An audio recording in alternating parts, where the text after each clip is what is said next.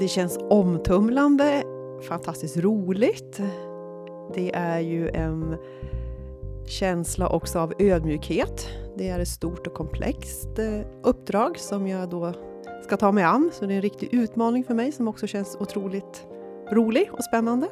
Västerås har en ny stadsdirektör. Från den 1 januari 2019 är det Helene Öhrling som har det jobbet. Hon efterträder Bosse Dahllöf som går i pension. Helene är 55 år och har sin själ och sitt hjärta i Västerås. Hela sitt liv har hon levt i staden som hon nu ska leda och hon har arbetat inom Västerås stad i hela sitt yrkesliv. Ja, redan 1982 så började hon som undersköterska i Västerås och avancerade snabbt upp till chefsposition och har sedan sommaren 87 jobbat i en mängd olika chefspositioner i Västerås stad. Så drygt 30 års erfarenhet får vi nu upp till stadsdirektörposten. Det ska bli superintressant att höra avsnittet och jag hoppas att alla som lyssnar kommer få en trevlig stund. Och vi kan ju berätta redan nu att vi kommer avslöja en del om hur handbollen har format Helene och även hur människor hon har mött har bidragit till den hon är idag. Jag heter Pia Lindhe Rudolf. Och jag heter Lenny Hallgren. Och nu säger vi hej Helene Öhrling. Välkommen hit. Tack! Hör du är ny stadsdirektör i Västerås. Vad var det i det här jobbet som lockar dig? Ja, det är ju flera saker som kittlar i det här uppdraget. Det är ju dels att få vara en del i Västerås stads fortsatta utveckling. Att få vara med och bidra i rollen som stadsdirektör. Västerås är ju en stad som otroligt framåtanda. Det finns en framåtanda i Västerås tycker jag. Och det har ju jag sett sen eftersom jag är uppväxt i Västerås. Och sett hur staden har förändrats till någonting som jag tycker är en fantastisk stad att leva och bo och arbeta i. Och det vill jag vara en fortsatt del av, att kunna bidra. Mm. Du, vad ser du som din viktigaste uppgift som stadsdirektör? Svår fråga, den viktigaste. Det är ju många viktiga frågor, men om jag ändå ska liksom sammanfatta det så handlar det om att leda, styra och samordna koncernen. Vad innebär det då mer konkret? Ja, det innebär ju fler saker. En viktig del i det är ju att vara länken mellan politiken och tjänstemannaorganisationen. Alltså på mig vilar ju då att också se till att de beslut som tas i kommunstyrelsen och i fullmäktige, att de verkställs. Att de följs upp, att vi verkligen gör det som politiken vill. Också naturligtvis säkra bra beslutsunderlag. Men det handlar ju också om det här med koncernstyrning och då tror jag att en del funderar, vad är det för flummigt ord? Och det kan man fundera över vad det är för någonting. Men jag tänker till mitt förfogande så har jag en koncernledningsgrupp där det sitter bolagschefer och förvaltningschefer som en otroligt viktig grupp. Att föra diskussioner, samtal, informeras om vad som pågår och vart vi ska någonstans. Vilken vision vi ska mot. Och visionen är ju redan tagen sedan flera år tillbaka. Men vi har ju flera andra viktiga styrdokument. Så den gruppen är ju jätteviktig. Sen finns det ju naturligtvis fler viktiga delar i naturligtvis uppdraget. Som vilar också på min roll. Det är också att vara ett föredöme, en förebild. Men också representera staden i olika sammanhang. Vad kan det vara för sammanhang exempelvis? Kopplat till näringslivet är ju en viktig del. Att också liksom visa på möjligheten att här finns Västerås. Möjligheten att etablera sig, skapa fler arbetstillfällen. Men också andra samverkanspartner som högskolan är jätteviktig. Jag tänker regionen är några viktiga delar. Men jag också tänker på andra organisationer eller andra kommuner som vi också samarbetar med. Där finns det ju lite olika upparbetade samarbetsforum som är jätteviktiga att fortsätta hålla i. Om du gör ditt jobb bra, hur märks det då? För västeråsaren till att börja med? Ja, det är också en jättebra fråga. Hur märks det? Jag tänker så här att nöjda västeråsare med alltså att vi levererar en god service. Alltså bra skola, bra äldreomsorg, att vi har bra gator, vi har en bra utemiljö, vi har en bra fysisk planering. Då tycker jag att jag har lyckats. Sen är inte det någonting som jag själv gör så alltså att jag tänker det är jag bidrar ju på olika sätt i att det ska bli en bra stad att bo och leva i.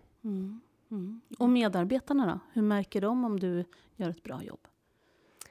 Ja, att vi har nöjda medarbetare, och det följer vi ju på olika sätt, är ju också en jätteviktig del, för det är ju medarbetarna som levererar vårt välfärdsuppdrag. Att vi tar tillvara all den kompetens som finns hos medarbetarna. Att lyfta kraften hos dem är ju något som jag brinner för och vill verkligen lyfta, och också hos våra ledare.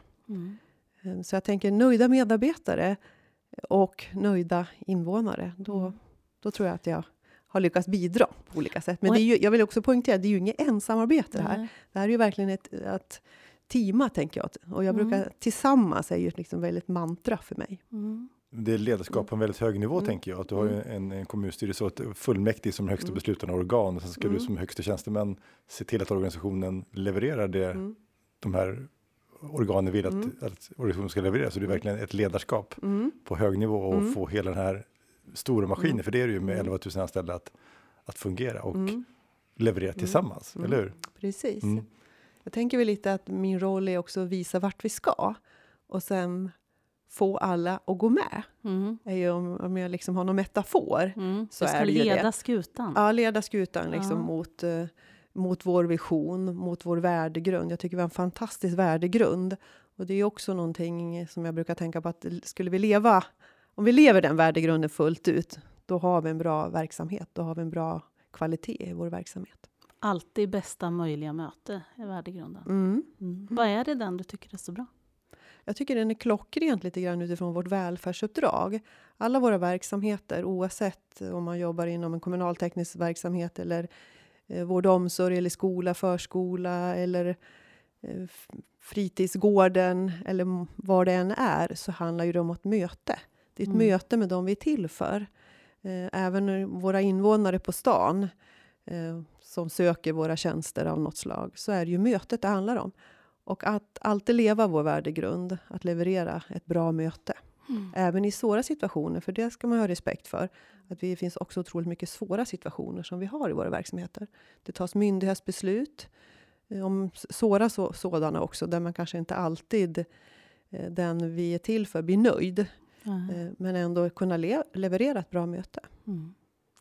Du, berätta om din relation till Västerås. Vad är Västerås för dig? Ja, det är verkligen min hemstad som jag gillar otroligt mycket. Jag är ju född och uppväxt på Haga och har bott hela mitt liv i Västerås. Jag är en riktig västeråsare. Och har också jobbat i Västerås stad. Hela mitt yrkessamma liv. Så jag klev faktiskt på min första kontakt med, förutom skolan då. Det var ju att jag på hösten 1979 hade gått ut år 9.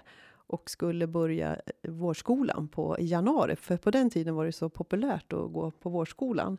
Så då hade man 2 intag per år. Och då kom jag in i januari. Och då hade en sån här praktikjobb på en förskola. Det var liksom... Så till och med praktiken har du haft på Västerås. Precis. Och det säger väl någonting. Dels om Västerås stad som arbetsgivare, som har varit fantastiskt tycker jag. Jag har gjort väldigt många olika saker. Och där finns möjligheter. Men också Västerås. När jag växte upp så var det inte en Mälarnära stad. Inte vad jag minns som barn. Utan då fick man ju liksom ta sig till Björnen eller Johannesberg eller Sundängen om man skulle ha kontakt med Mälaren i princip. För då var ju inte det den öppenheten som är idag. Utan då var det ju hamnmagasin och det var stora båtar som gick in vid Östra hamnen och det som är Lilludden. Och det har ju verkligen skett en förändring i Västerås. Att öppna upp mot Mälaren som jag tycker är fantastisk. Och också hur den har växt invånarmässigt också. Berätta om din uppväxt på Haga då. Vem var du och vad gjorde du? Ja, vad gjorde jag?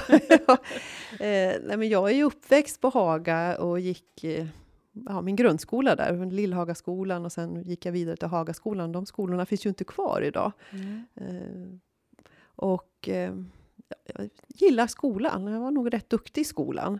Trivdes rätt bra.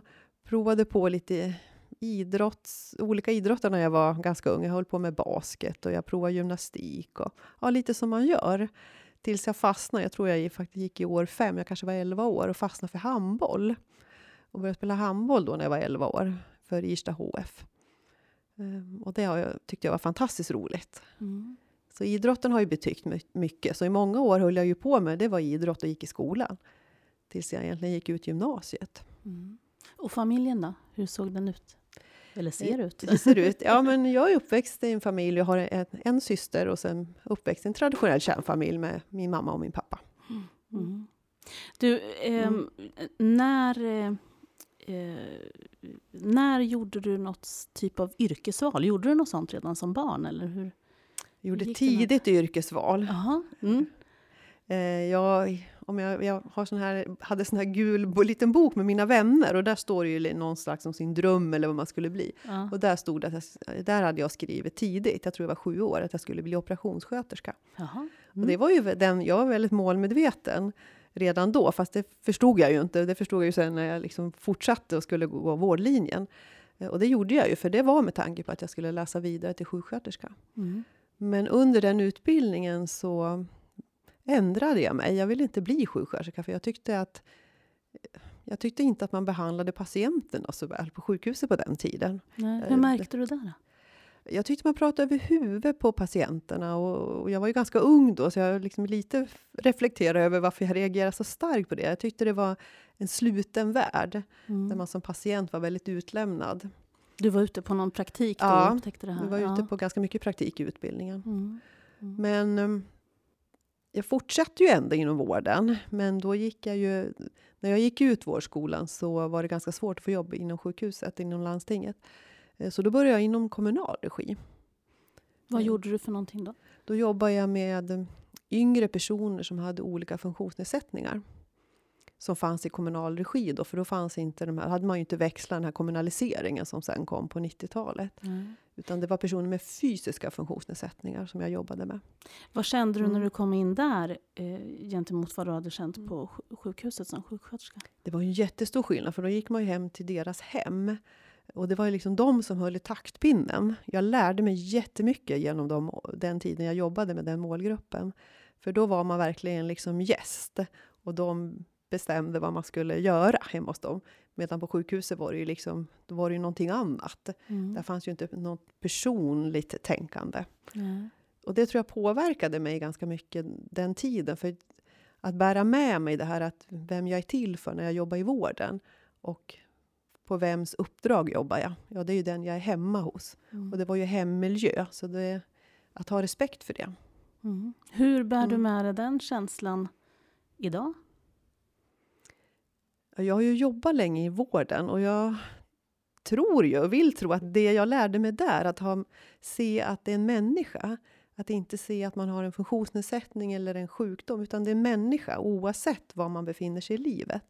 Det tror jag att jag har burit med mig väldigt mycket och haft nytta av i ledarskapet också.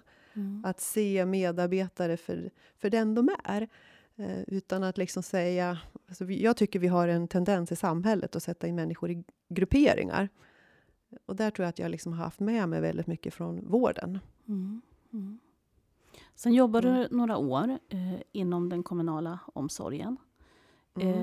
Och sen kom du in på ledarbanan. Hur kom det sig?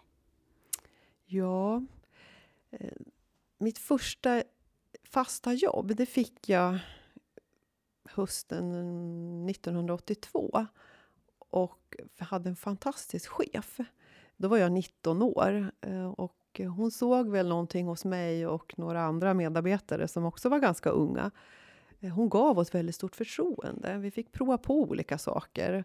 Vi hade arbetsgrupper för olika områden, till exempel schemaläggning som var en ganska stor del vi förlade våra kollegors arbetstider.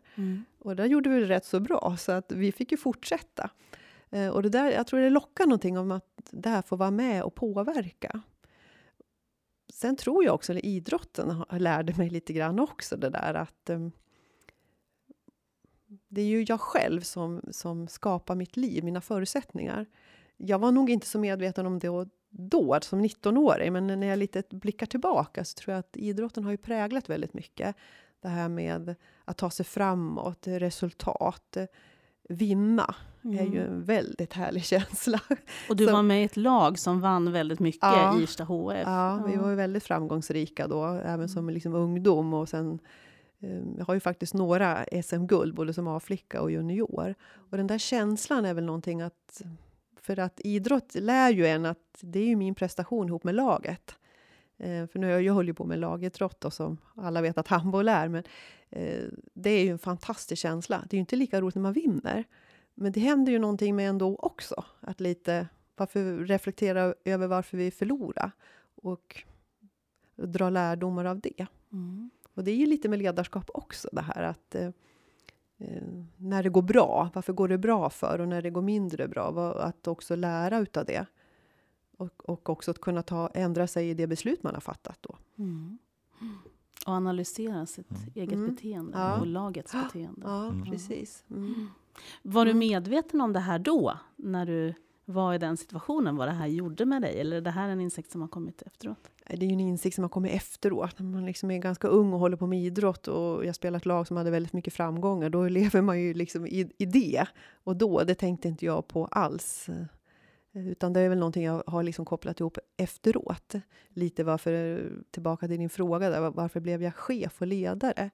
Men jag tror att det var den där känslan att få med att påverka och få saker att hända. Och få se resultat. Alltså den där lite känslan av att ha en framgång. Mm. Det tror jag liksom är det som har legat bakom. Och sen hade jag tur har jag haft i hela min karriär eller yrke för samma tid som ledare, haft chefer som har trott på mig.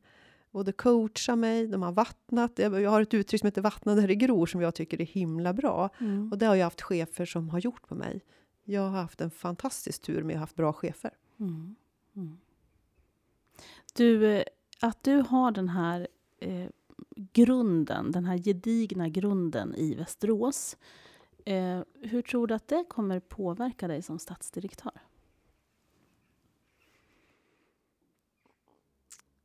Jag tror att den kommer att påverka mig positivt. Att jag har med mig det här. Dels att jag har gått den långa vägen. Och jag brukar försöka liksom ha kvar den här känslan och minnet av hur det är att både jobba som undersköterska som jag har gjort. Men också att vara chef på olika nivåer. För jag har ju varit chef på alla nivåer som vi har i vår organisation i hela staden. Jag har varit både avdelningschef och enhetschef, verksamhetschef och förvaltningschef. Så att jag har liksom att komma ihåg hur det är. Också utifrån att förstå varför går jag till jobbet för. Jag tänker jag ska skapa förutsättningar för att vi har en bra verksamhet i Västerås stad. Ett bra välfärdsuppdrag. Och det innebär ju också att skapa förutsättningar för våra medarbetare och ledare.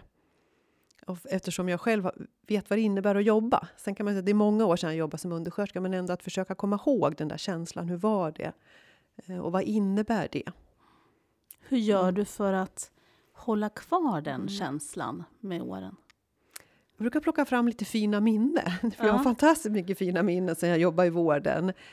Med olika möten med personer som jag har jobbat tillsammans med. Berätta om något som du brukar plocka fram sådär. Ja, det var när jag jobbade på Idonsbergs servicehus. Så var det, jag jobbade natt där en period. Och då var man ensam på natten där. Och då hade man ju lite tur, för det var några som var vakna på natten som hade svårt att sova. Och bland annat var det en farbror och han hade själv hållit på med idrott. Han hade spelat fotboll. Och han berättade ju sitt liv och lite sån här klokhet. Och jag var ganska ung då. Vad jag nu var 19, 20, 21 kanske. Ja, han gav mig en hel del. Vi hade väldigt fina samtal där på nätterna, för han hade svårt att sova som sagt var. Och jag hade inte riktigt fullt upp att göra. Det här var ju en av mina arbetsuppgifter bland annat. Då, men det är såna fina minnen som jag brukar plocka fram. Mm. Tänk om han hade levt idag, för antar jag att han inte gör. Nej, han lever inte idag. Vad tror du han skulle ha sagt om att du har blivit stadsdirektör? Ja, det kan man undra. Han kanske har en del i det. Vad vet jag. Ja. Nej, vad skulle han kunna ha för del i det? Eller de här mötena som du gjorde, hur har de påverkat liksom, din bana, yrkeskarriär? Det är väl det som var så häftigt att jobba i vården, tycker jag. Framförallt med äldre personer som levt ett långt liv. Och där man liksom fick till det där lite fördjupade samtalet som man fick ibland. För man krokar ju lite bättre med vissa personer som öppnar upp sig och gav en hel del massor med kloka livsråd. Och att jag själv var mottagen att lyssna på det planet och ta emot. Så det är klart att mycket klokhet i det här. Och det är klart, det var ju många också som gav, eller många en del som gav det här rådet att våga. Att ta chansen. Att våga hoppa på. Ett bra råd. Ja, precis. Att kanske inte fega ur utan våga pröva. Du fick din första chefstjänst 87. Vad tänkte du inför det? Det är lite svårt kanske att frammana exakt vad jag tänkte. Men jag kommer ihåg att jag var ju ung. Då var jag 24 år. Och det är klart att lite fragment har jag ju kvar hur jag tänkte då. Och det var just att jag var ung. Och skulle leda då personer som kunde vara min mamma eller min pappa. Alltså de var ju liksom, och så skulle jag leda som ganska ung. Hur skulle jag liksom få ett förtroende? Det vet jag att jag funderade en del på. Så att också, för man är ju beroende av varandra som chef och sina medarbetare. Att få till ett bra relation och samspel. Men på något vis så lyckades jag ändå med ganska ung. Också där tror jag var lite ödmjukhet inför uppdraget. Lyssna in, var lite nyfiken med medarbetarna och deras kompetens och vad ville de och hur tänkte de. Att jag liksom tänkte inte stövla in och veta att jag kan bäst och vet bäst. Samtidigt så tror jag att jag hade det på mina axlar, att jag trodde att det skulle vara så att chefen måste kunna svara på allting. Men det är ju omöjligt. Men det är klart, det hade jag nog med mig ganska mycket. Att jag hade de kraven på mig själv. Du, hur har det här utvecklats under åren då? För under de här 30-31 åren så har det ju blivit ganska många olika ledarroller. Hur har du förändrats? Men idag är ju inte en chefsroll att det är den som vet och kan bäst. Det är ju någonting som jag lärde mig ganska snabbt faktiskt. Att det är ju inte det ledarskapet handlar om. Utan det handlar ju om att få med sig alla medarbetare mot det mål vi ska. Att skapa förtroende, tillit. Att också få medarbetarna att växa. Och jag tycker ödmjukhet är ju viktigt i ledarskap. Men också ha mod för att också våga ta tuffa beslut. Och få medarbetarna att förstå varför. Vad är syfte och förklara. Och sen klara av då. För ibland stormar det ju till. Det har det gjort flera gånger i ledarskapet för mig. Och det kommer det säkert göra framledes också. Men det är ju att vara ledare och chef. Man ska ju stå där ytterst och ta en del tuffa beslut. Du, på vilket sätt skiljer sig uppdraget som stadsdirektör från andra chefs- och ledarroller? Skiljer det sig på något sätt eller är det samma? Det är ju svårt för mig att svara, jag har inte klivit på än. Men jag tänker så att det är ju väldigt mycket mer att samordna och leda. Tror jag att det kommer. Jag vet ju inte, det kanske vi ska få intervjua mig eller vara med på uppföljning runt det. Men jag tänker också att här leder man ju på en väldigt hög nivå som du var inne på, Lenny. Och jag tänker att fantastiskt mycket kompetenta ledare och chefer finns det ju i som jag ska leda. Och det kräver ju någonting annat av mig. Jag tror att det är väldigt lite chef egentligen om jag tänker om jag skiljer på det. Jag tror mer leda, coacha. Vad är skillnaden skulle du säga mellan chef och ledare? Ja, chef är ju, tycker för mig i alla fall, väldigt mycket mer att om jag säger peka med hela handen. Ibland behövs det, men det tror jag inte att jag kommer att behöva göra på det sättet som stadsdirektör. Och det kanske man inte behöver så ofta på andra nivåer heller. Men att vara chef är ju ibland att ta lite tuffare beslut och ta i en del saker som kanske inte är så bra alla gånger. Men leda ju mer att liksom ta ut färdriktningen, coacha, stödja. Vattna där det gror. Vattna där det gror, absolut. Det här med innovationstänk, kreativitet, alltså tillåta. Alltså ett sånt klimat. Och det ska man väl göra som chef också. Men jag tänker det är ändå lite skillnad i roller. Tänker jag. Du var direktör för vård och omsorg. en av förvaltningarna i Västerås stad. Och sen blev du biträdande stadsdirektör nu i början på 2018 ungefär. Men du sökte inte tjänsten som stadsdirektör först. Varför? Nej, det gjorde jag inte. Jag fick förfrågan ganska tidigt. Jag tror det var precis där i januari. Eller jag hade inte klivit på biträdande uppdrag. Då frågade de, ska du vara med och söka? Och de som frågade var de som skulle starta rekryteringen. Och då sa jag, nej, sa jag ska ju biträdande nu, så tänkte jag. Och jag ska ju börja med det uppdraget eller starta, så att nej, jag ska inte vara med och söka. Jag var inte där då att liksom tänka på att jag skulle kunna ha den här rollen som stadsdirektör. Men att man frågade mig, det var för att men då vill vi ha med det i medarbetargruppen, i rekryteringsgruppen. Så att det fanns inte riktigt på min agenda. Nej. Jag kände i mig inte riktigt mogen att gå in i en sån ansökan vid den tiden. Därför att jag tyckte att jag ville ha mer grepp om uppdraget och klä på mig lite mer. Vad det innebär att jobba på en sån position. Att leda och samordna en hel stad. Mm. Vad hände sen då? Ja, det hände ju att jag började ju med biträdande uppdraget och började liksom få möjlighet att sätta mig in i vad det innebär att jobba mot kommunstyrelsen och fullmäktige och på ett stadsledningskontor med de frågorna och nära politiken. Och tyckte att det har varit en jättespännande resa att göra. Väldigt annorlunda mot att jobba i en utförarorganisation och leda en sån som jag gjorde då med vård och omsorg. Men sen hände väl någonting att jag kände att jag var med i rekryteringen som i medarbetargruppen. Jag skulle titta på kandidaterna. Och titta på kandidaterna, precis. Och sen så blev det ett uppehåll över sommaren med den rekryteringen. Och sen blev det ett val, så att vi hade det var ganska långt uppehåll. Och sen fick jag förfrågan om jag var intresserad. Så på den vägen är det. Och då hade någonting hänt med mig. Att jag hade blivit mer nyfiken på uppdraget och kände att men det här kanske skulle kunna vara någonting för mig. Jag kanske skulle kunna vara en möjlig kandidat.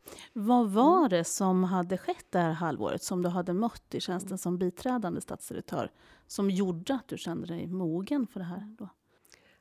Möjligheten att få insyn och få prova på väldigt nära vad det innebär att leda en kommun. För det var ju det jag fick göra som biträdande. Så att, vad hände? Ja. Nej, men det är en mognadssak kanske väldigt mycket hos mig. Att få också bli påklädd vad det innebär att få jobba väldigt nära Bosse som jag har gjort. Jag har ju jobbat på uppdrag av honom och haft några egna ansvarsområden men också fått specifika uppdrag från honom och har varit med på hela hanteringsprocessen, varit med på alla kommunstyrelsesammanträden och kommunalrådsberedningar som vi också har då här i Västerås. Jobba nära politiken. Så att jag känner att jag får klätt på mig. Jag fick ju en enorm möjlighet i det. Det blir ju nästan 1 år som jag har haft möjlighet att göra det. Du, när du sen då bestämde dig för att du var intresserad och svarade jag på frågan om du var intresserad, vad hände då?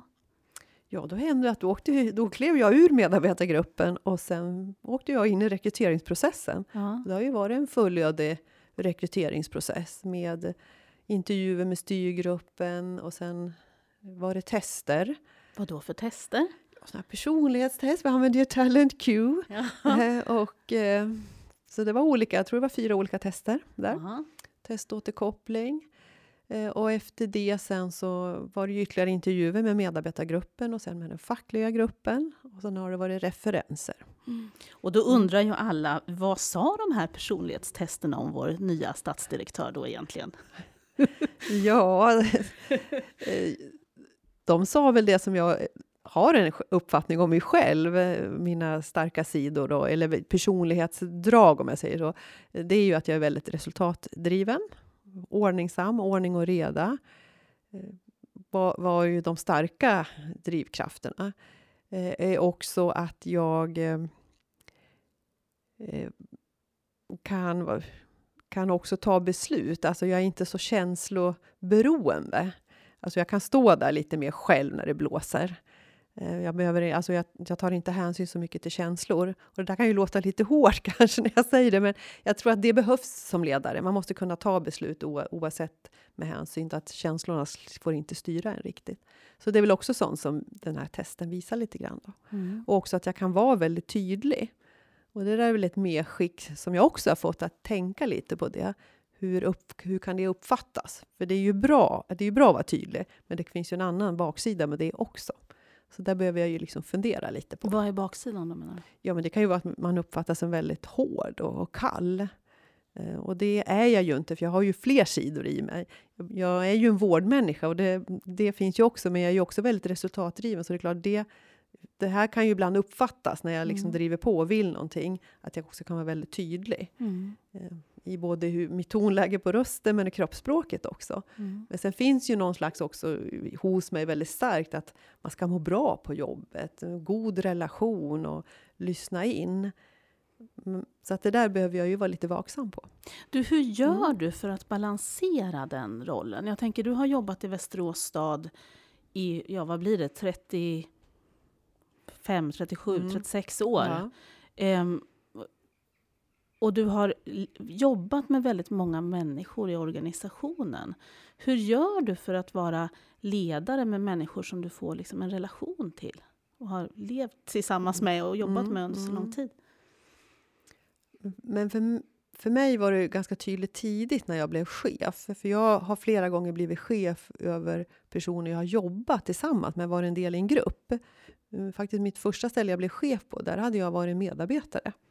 Därför att det var där jag hade jobbat som undersköterska. Och sen var jag tjänstledig för studier på högskolan. Och sen kom jag tillbaka och så skulle jag bli chef över mina forna arbetskamrater. Och några av dem umgicks jag privat med också då. Men det var ju ett beslut att ta. Ska jag bli chef här så kan jag ju inte umgås med dem privat. Och det är ju någonting som jag tog tidigt då beslut om. Och det har följt mig hela tiden. Och varför då? Vad var det som gjorde att du tog det beslutet? Ja, för mig är det är ju en uppoffring om man säger så som jag har fått göra. För mig är det självklart, jag kan inte umgås med dem jag är chef över privat. Det blir rörigt och sörjigt. Det är en sak om när det går bra, men om jag har en medarbetare sen som jag umgås med och som jag är chef över och sen är det något som skaver på jobbet, det händer någonting. Hur ska jag liksom bli trovärdig i den? Och framförallt ihop med övriga medarbetare som jag är chef över. Så det där har jag delat upp. Mitt privatliv, de jag umgås med är inga personer jag är chef över. Nej. Och det låter ju väldigt enkelt när du säger det så här. Men jag tänker det är många relationer som du har fått lämna åt sidan. Ja, det är det. En tydlig strategi liksom, medvetet. Ja, det är en tydlig strategi för mig. Och jag har faktiskt jag har en nära väninna, bara som ett exempel, som också jobbar i vården. Och hon har jobbat privat och hon hade ju gärna velat jobba här i Västerås stad. Men jag har sagt, då får du och jag välja väg. För det går inte. Jag kan inte vara chef över dig och sen ska vi umgås privat. Därför att jag tror att det liksom alltså det här med sörjiga relationer, tycker jag man kan formulera det som, det måste man hålla sig ifrån som chef. Och det är en strategi jag haft från början. Är det just beroende på hur det påverkar arbetsplatsen eller liksom vad är det de här kan göra med arbetsplatsen, tänker du? Ja, det kan ju bli sörjigt. Hur ska jag bli trovärdig som ledare? Om vi tar såna här lite känsliga processer när det är lönesamtal. Får den personen någon favör för att den umgås med mig privat? Och sen den här kanske misstänksamheten. Vad pratar de om när de umgås privat? Vad skulle det kunna vara för någonting? Så vill inte jag uppfatta som ledare. Och det tror jag är någonting i min tydlighet. Och då, det finns inte på kartan för mig. Nej, en tydlighet gentemot gruppen helt enkelt. Ja. Och att också vara en trovärdig ledare och chef. Jag blir nyfiken. Hur gör du för att må bra då? Och ta hand om dig själv liksom, och fylla på med energi. Du har ju haft under många år och kommer få ännu mer liksom, ett krävande jobb. Liksom. Så det här med att må bra och ta hand om sig själv. Vad har du för det är väl också något som har växt fram. För att jag har ju varit chef i 30 år. Hur är det flera stycken? Hur orkar du det? Men jag har hittat ett sätt. Alltså balansen är viktig. Jag kan jobba mycket men inte jämt. Jag kan gärna jobba på. För perioder är det långa arbetsdagar. Men det går inte att ha det som någon filosofi för jämnan. Dels hitta ett sätt på jobbet att hantera så att det blir rimlig arbetsbörda. Och då handlar det om att delegera, säga nej till saker. Så att jag kan gå hem i skaplig tid. Men sen ta hand om mig själv. Alltså jag har ju idrottat men också fortsatt sen. Liksom, jag säger motionera idag då. Vad gör du idag då? Ja, idag går jag på gym. Ja. Minst 3 gånger i veckan. Ja. Och sen till det promenader och cykling. Jätteviktigt för att orka. Och att också, alltså för mig är det också en psykisk motion. Alltså rensa skallen brukar jag säga. Är jätteviktigt att få lite perspektiv. Jag har löst många många utmaningar och problem när jag har varit på gymmet eller ute i skogen. Sen handlar det om att sova ordentligt. Det tycker jag är jätteviktigt. Och äta kost, det är också sådär för att må bra. Sen också umgås med vänner och göra någonting helt annat, roligt. En annan sak som jag också har bestämt mig för, det är att inte jobba på helgerna. Så jag jobbar gärna på hårt under veckorna och lägger flera timmar där så att jag har helgerna rena. Vad gör du när du ska ha roligt med vännerna då? Det kan vara allt möjligt. Resa, äta middag, vara ute i naturen, vara ute och gå. Alltså, typ Ängsö är en sån här oas tycker jag. Björnen är fantastiskt också, hämta kraft och energi. Men också ha roligt att skratta. Är ju roligt, alltså ger ju energi. Läser böcker också. Jag läser ganska mycket. Vad är det för böcker då? Det beror på lite vad jag är på för humör. Men deckare gillar jag bland annat. Och sen tycker jag ju om liksom historiska romaner. Läser också en del ledarskapsböcker. Man behöver ju fylla på lite också. Och reflektera över. Vad var det första du gjorde när du fick veta att du hade fått jobbet som stadsdirektör i Västerås? Det minns jag inte riktigt. Vad jag gjorde. Jag var ju här på jobbet bland annat. Alltså jag tror faktiskt att det var så att jag satt väl och skrev någonting och höll på med något dokument när jag fick beskedet. Sen är det ju när man får sånt här besked, det är ju så mycket sekretess på det här. Man får inte glädjas riktigt utåt. Därför att det ska ju tas i kommunstyrelsen då, och det är ju då sen det blir offentligt. Så att man får ju liksom hålla det där lite för sig själv. Så att vad var det för känsla du fick då? Jättepositiv, jätteglad naturligtvis. Och sen växte det här, har jag fått det här uppdraget? Och också då ödmjukheten som jag kommer tillbaka till. Naturligtvis också lite pirr, ska jag ju också vara ärlig och säga. För det är ju ett jättestort uppdrag. Och det blir ju också, det blev ju rätt så mycket massmedialt, mer än vad jag trodde. Det blev ju reportage i flera omgångar. Så då blir man ju liksom också, man får ju ett ansikte på mig. Så jättemånga liksom, när jag var ute på stan. Jag var på och käkade lunch häromdagen. Så var det ju grattis på restaurangen. Där har du som är så ny stadsdirektör. Och vad gör en stadsdirektör, fick jag fråga. Över disken där när jag skulle köpa min mat. Försöka berätta det lite kortfattat. Men ja. Ja, det är så det kommer vara nu. Ja, jag förstår det. Du, kunde du berätta för någon när du hade fått reda på det? Jo, det gjorde jag. Min son hemma visste om att jag var i processen. För jag hade inte berättat det för så många. Det var han som visste om det egentligen. Så att jag berättade för honom. Och han blev ju jätteglad, naturligtvis. Hur gammal är din son? Han är 20. Då klarar han sig ganska mycket själv. Ja. Absolut. Ja, han är vuxen. Har du kvar den här förankringen i Västerås idag? Finns din släkt och familj kvar här? Jag har hela min familj här. Min pappa lever inte längre, men min mamma bor här. Och jag har min syster och hennes familj. Och hon har två barn, eller 2 döttrar då. Vi träffas ganska mycket i familjen. Du, om man återvänder alltså till, vad ser du att det finns för utmaningar för Västerås som du skulle vilja bidra till att leda staden igenom? Vi har ju flera utmaningar, men det är klart det är några som pockar på lite snabbare här. Då. Det är ju dels ekonomin, att vi klarar av vår ekonomi kopplad då till demografiutvecklingen. För det är ju det som tarvar lite hårdare på ekonomin. Så det är fler som blir äldre och vi får fler barn och ungdomar som då ska ha förskola, skola och fler äldre som behöver olika insatser. Och det är ju vårt välfärdsuppdrag som vi ska klara då. Jag tänker också att det är välfärdsuppdraget som vi behöver klara och det är också kvaliteten i välfärdsuppdraget. Och då tänker jag närmast på skolresultaten.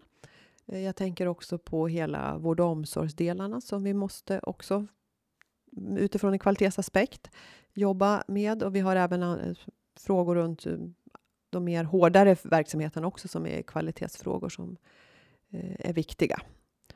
Sen har vi har ju en del stora infrastrukturprojekt som också är frågor som är igång som vi måste hålla i och styra på rätt sätt.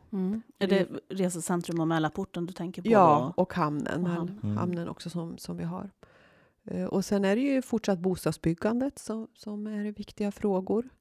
Näringslivsfrågorna, att också då öppna upp utifrån ett etableringsperspektiv är ju jätteviktigt. Att gott samarbete med näringslivet men också skapa förutsättningar för vårt näringsliv. Det är väl några områden. Det finns några utmaningar här. Absolut. Och det finns ju fler. Och jag tänker högskolans utveckling är jätteviktig. Jag tänker också samarbete med regionen och den utvecklingen som vi behöver. Så att utmaningar saknas inte. Du har ju följt Västerås hela livet kan man ju säga. Har ju full koll på vad som har hänt i stan och hur känslan har varit i stan. Hur skulle du beskriva den känsla som finns i Västerås idag bland oss som bor här? Jag tänker att min känsla är att staden har gått från en mer traditionell industristad. Lite grå, lite trist.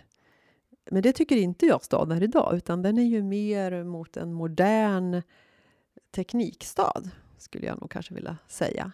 Där vi då har nyttjat Mälarens... Vi har tagit hand om vad Mälaren har att erbjuda. Öppnat upp staden mot Mälaren. Så det känns ju, jag tycker det är en modern stad. Där det finns mer känsla av liv.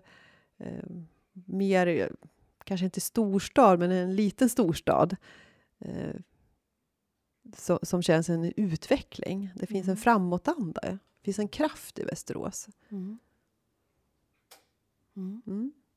Du, hur kan du som stadsdirektör bidra till att hålla kvar den här känslan i Västerås och att få med alla på tåget, om man säger så? Det tycker jag, vi har en fantastisk vision 2026, staden utan gränser. Och den gäller ju att vi använder, för den består ju av olika delar som är otroligt viktiga och som jag tycker lite stämmer överens med det jag pratar om. Att få den känslan, vad vi är för någonting i Västerås, och också sprida goda exempel och vad är det som försiggår i Västerås. Alltså, vi borde bli lite bättre på vår egen historia, men också vad har vi för företag här? Vad händer i Västerås? Vi är ju framåt, det är otroligt. Vi är världsledare inom flera olika områden. Och det tror inte jag riktigt gemene man tänker på. Jag tänker inom energidelen, inom robotik, vi tittar på själva inom välfärdsteknologi som vi själva är en del av i staden och nyttjar. Vi är väldigt mycket framåt. Vi har vunnit väldigt mycket priser också, eller fått utmärkelser. Allt från employer branding, stad till att vi har ett fantastiskt kranvatten i våra kranar hemma. Nej, men jag tänker vi kanske det där skulle vi behöva använda lite mer och som en hävstång i vår marknadsföring av staden, både internt och externt. Du kommer ju nu in i ett läge då staden står inför omfördelningar av pengar. Du tar över en förvaltning, stadsledningen, som har ett sparkrav på 20% när det gäller den administrativa delen. Och även de andra förvaltningarna ska spara 10% på administration. Hur är det att komma in i ett sånt läge som ny högsta tjänsteman i kommunen? Jag ser det som en utmaning. Det här är väl lite resultattävlingsinriktat. Jag triggas lite av det där och tänker att det här ska vi greja. Jag betvivlar inte det. Hur då? Dels att tänka på att prata besparingar låter ju så, tycker jag, destruktivt och negativt. Jag pratar utveckling. Vi ska utveckla våra administrativa processer. Vi ska utveckla vårt arbetssätt. Att vända lite på tänket. Och jag tror att det är bra att lite då och då ser över vår administration. För min erfarenhet säger att den har en tendens att svälla. Och jag har gjort det här flera gånger under min yrkesverksamma karriär som ledare. Att sätta över administration. Så att det har gått förut och jag tror att det går nu också. Det gäller att vi gör det här på rätt sätt. Jag tänker så här, som stad så har man ju egentligen ingen konkurrent. Alltså kring Västerås stad konkurrerar ju inte med en annan stad här i kommunen. Men du är ju van att jobba i sådana organisationer där det faktiskt är konkurrensutsatt. Jag tänker vård och omsorg är ju Västerås stads utförarorganisation som har hand om exempelvis de kommunala äldreboenden och så som upphandlas i konkurrens med privata aktörer. Hur har det format dig att jobba i den här konkurrensutsatta verksamheten? Det har ju påverkat mig ganska mycket. Både i mitt ledarskap men också se möjligheterna. Och det är väl flera delar. Jag skulle vilja lyfta några. Det är ju bland annat snabbheten. Man måste vara flexibel, man måste vara snabb. Det är oftast bara några månader man får på sig. Till exempel om en verksamhet är upphandlad och vi har förlorat den, för det har vi gjort några gånger i förvaltningen. Då kanske jag har 3 månader på mig och ska vi lämna över den här, förbereda. Och det kan innebära att en del med det är oftast det är alltid verksamhetsövergång vid de här tillfällena. Men det kanske är 25-30 personer vill inte gå över, bli kvar. Det måste man ju hantera då. Då har man inte lång tid på sig.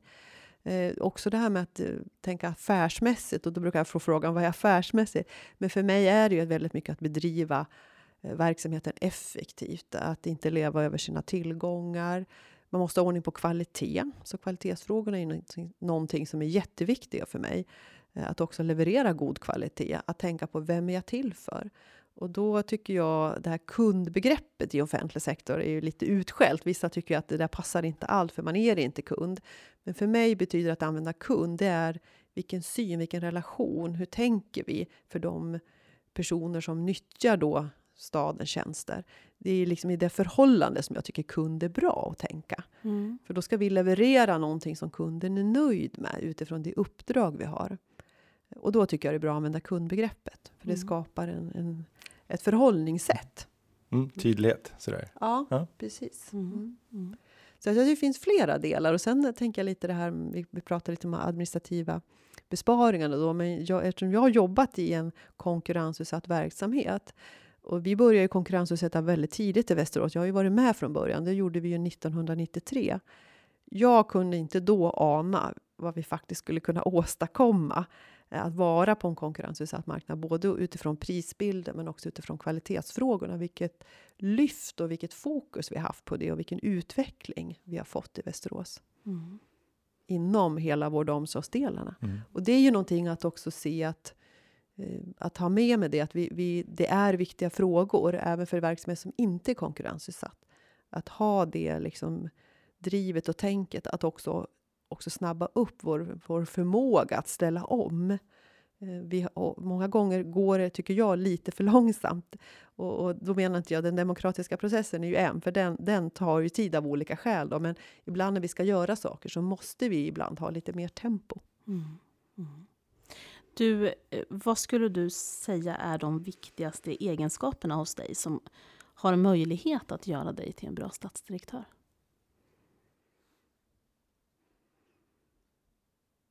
Resultatdriven, resultatfokuserad. Ordning och reda är också sånt som är viktigt. Det här med att det ska vara lätt att göra rätt är också en sån där mantra jag har. Och det är ju kopplat till ordning och reda, att vi ägnar oss åt rätt saker. Fokus på vårt uppdrag. Varför går jag till jobbet? Vad är min roll och vad är andras roll? Också min förmåga att ställa krav på andra att leverera då resultat. Jag tycker det är jätteviktigt att man vet vad man ska leverera. Ja, det är väl några saker som jag tror kan bidra. Om vi försöker blicka in i framtiden då, säg om 20 år. Hur ser Västerås ut då? Då hoppas jag att vi har vuxit, att vi är en större stad. Vi har bra infrastrukturer. Vi har byggt ut vårt samarbete med närliggande kommuner. Vi har snabbtåg till Stockholm. Så vi kan öka på in- och utpendlingen. Vi har en bra service i kommunen för våra invånare. Ja, det är några tankar jag har hur det skulle kunna vara. Om du skulle få återvända i tiden men ändå vara stadsdirektör och återigen få träffa den här gamla mannen som du satt och pratade med på nätterna på äldreboendet där du hade ditt första jobb. Vad skulle du berätta för honom om vem du vill vara och vad du vill göra som stadsdirektör? Vilken fråga. Jag tror att jag skulle säga att jag vill bidra till att göra en skillnad för västeråsarna. Jag skulle vilja vara en stadsdirektör som är tydlig, som använder kraften hos alla medarbetare och chefer, släpper fram kreativiteten, ett tillåtande klimat att göra fel. Det tycker jag är jätteviktigt, för om vi vill ha kreativitet och innovationsanda, då måste vi också tillåta att man gör fel.